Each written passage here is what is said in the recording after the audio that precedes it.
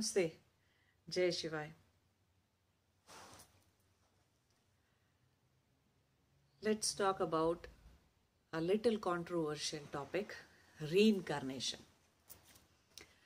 Well, nobody remembers who they were in their previous lifetime, right? That's the reason not to believe in reincarnation. Only if people would have remembered that they were so and they were born here and there, and then there was no controversy to say.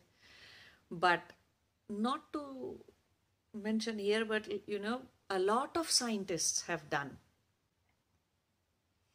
major work in this area, and they have found a lot of kids, very young kids, up to the age from anywhere from a year or 2 year to all the way from 12-year, 13-year-old kids who were able to tell precisely who their parents were in the past lifetime, who they were, what they were doing, and many times how they died. They were clearly able to tell that. And when the scientists, the team of scientists, the team of researchers, when they went to that place, they were able to, confirm all the details. And I think there are like 3,500. I checked like 10, 11 years ago. There were 3,500 documented cases of reincarnation. So it's not now it's not that science denies it. Science is not in denial of reincarnation at all, because there is a proven fact. There is a data about it, right? If we have the data that, okay, snow is melting in all the glaciers, and it's because the Earth is slowly heating up a little bit. If we have data, then there shouldn't be any denial like that. Don't you think? Deforestation is happening, and what is the impact of deforestation on this planet? So if we have data about it, there's no need to deny it.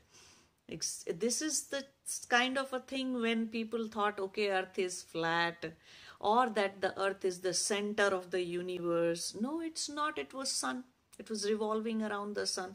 Now that we have the data about all those things, we have the information about all that, then there is no denial about it. So just because your belief system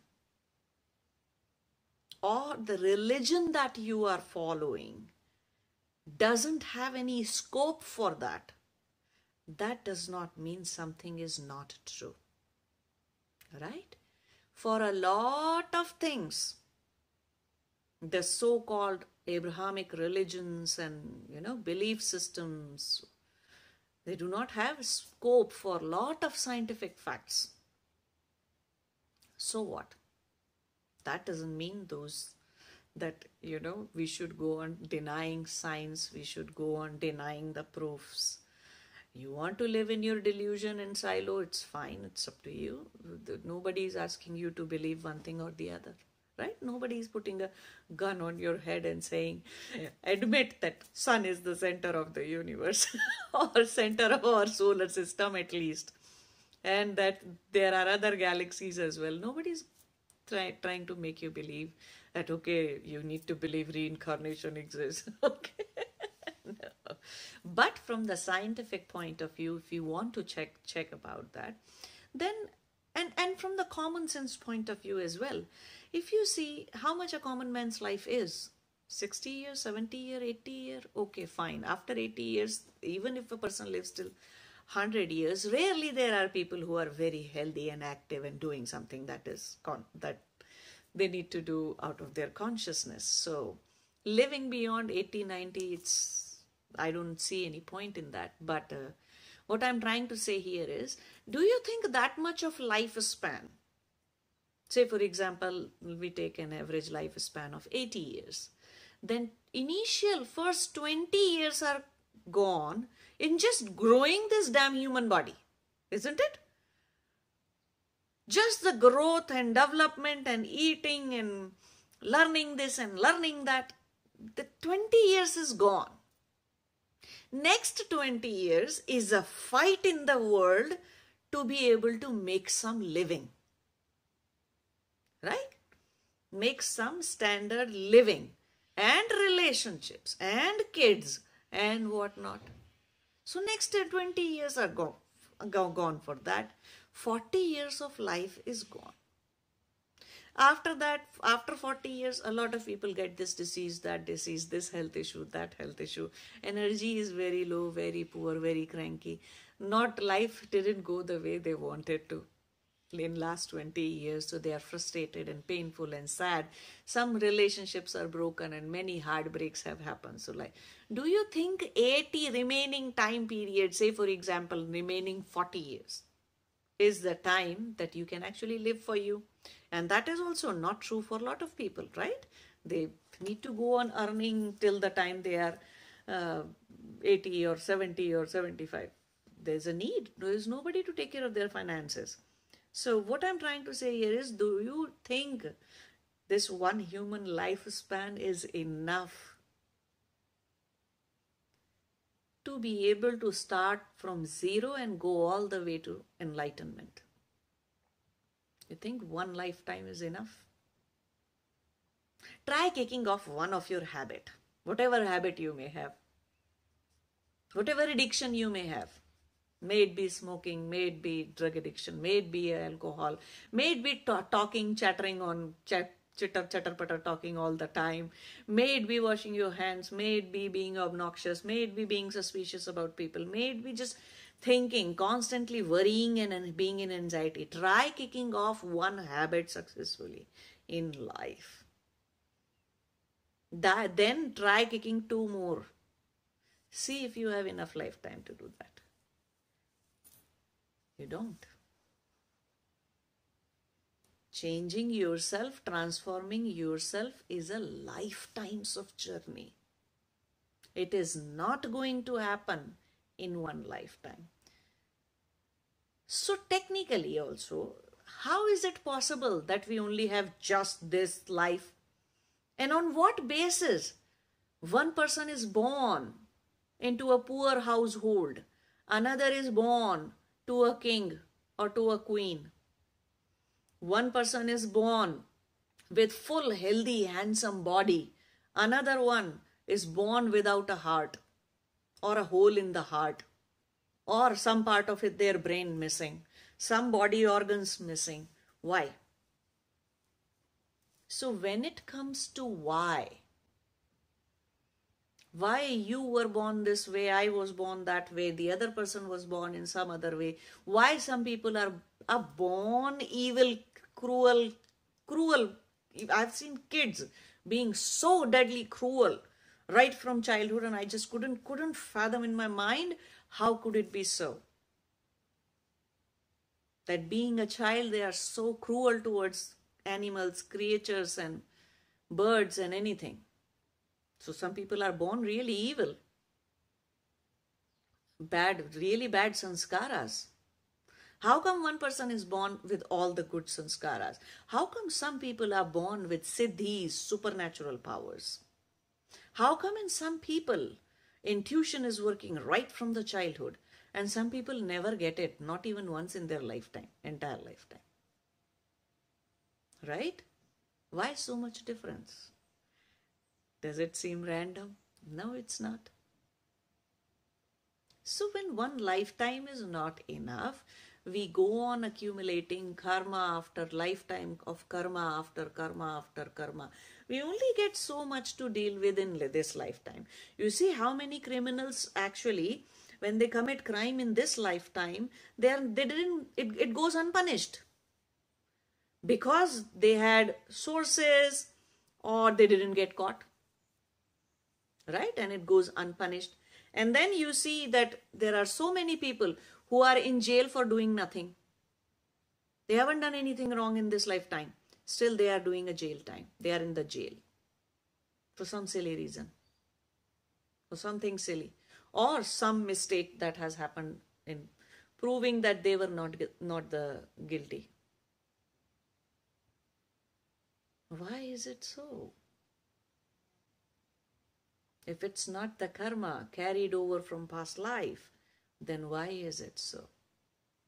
So if you think ego is this ego and this identity that you have today is everything, and this is my only life, well, then it's a very short life, I would say.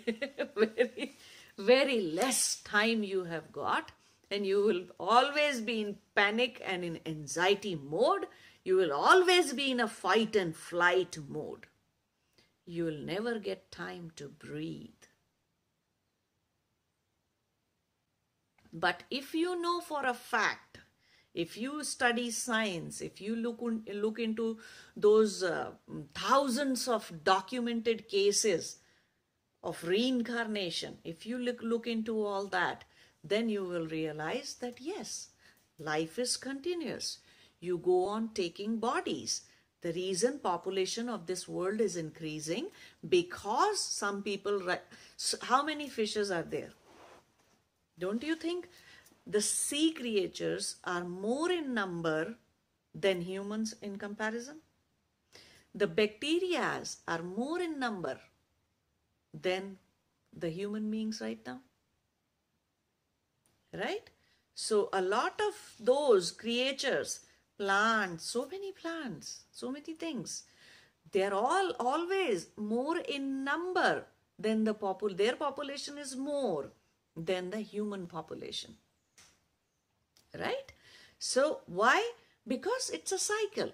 If somebody has done really, really bad karma, then they are born into different kind of bodies. They take up plant body, they may take an animal's body, they may take a spider's body or snake's body, or any insect creature, bird's body, they may take up that. But when that lifespan is over and their karma is over, whatever it was about punishing them, whenever that karmic payment has been done, then they take up another body. Then they have to come back to the human body.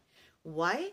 Because all those bodies other than human body are just the bhoga deha, means just the experiential body systems.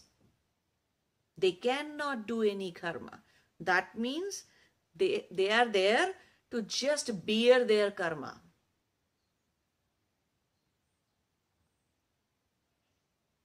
They cannot make or do new karma at all.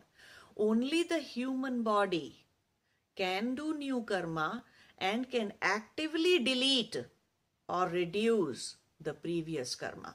Get rid of the previous karma. Only in human body that can be done. So a lot of people, those who were something else, are being born now. So the population of the world is increasing. The era, the time, the yuga, the cycle, time cycle is changing. Now earth can bear a lot more people. But yes, too many will happen, and some natural disaster may happen, and a lot of people will lose their life. They may be born, then they will get a chance to be born in some other lifetime, some other time. But yes, reincarnation is very much a scientific truth, but it's up to you. You want to breathe and relax, and you don't want to run after everything, and you want to make it a really successful, useful journey. Whatever time has been given to you, make full use of that time in becoming as much conscious as possible. So I know it's a controversial topic because of the frame that it presents, because of the idea of a soul that or an atma that it proposes. Then you have to be something different than your body. Who is taking those different bodies when we talk about reincarnation? So it's an atma. Now the atma as a concept does not exist in any Abrahamic religion. So there is no scope for atma, then there is no scope for reincarnation. So maybe if not in this lifetime, you will be born to a much more liberal place and much more wise place next time, and you will get it. Everybody gets it in the end. So someday it will be your time if you do not understand it now. Okay? Namaste. Jai Shivaya.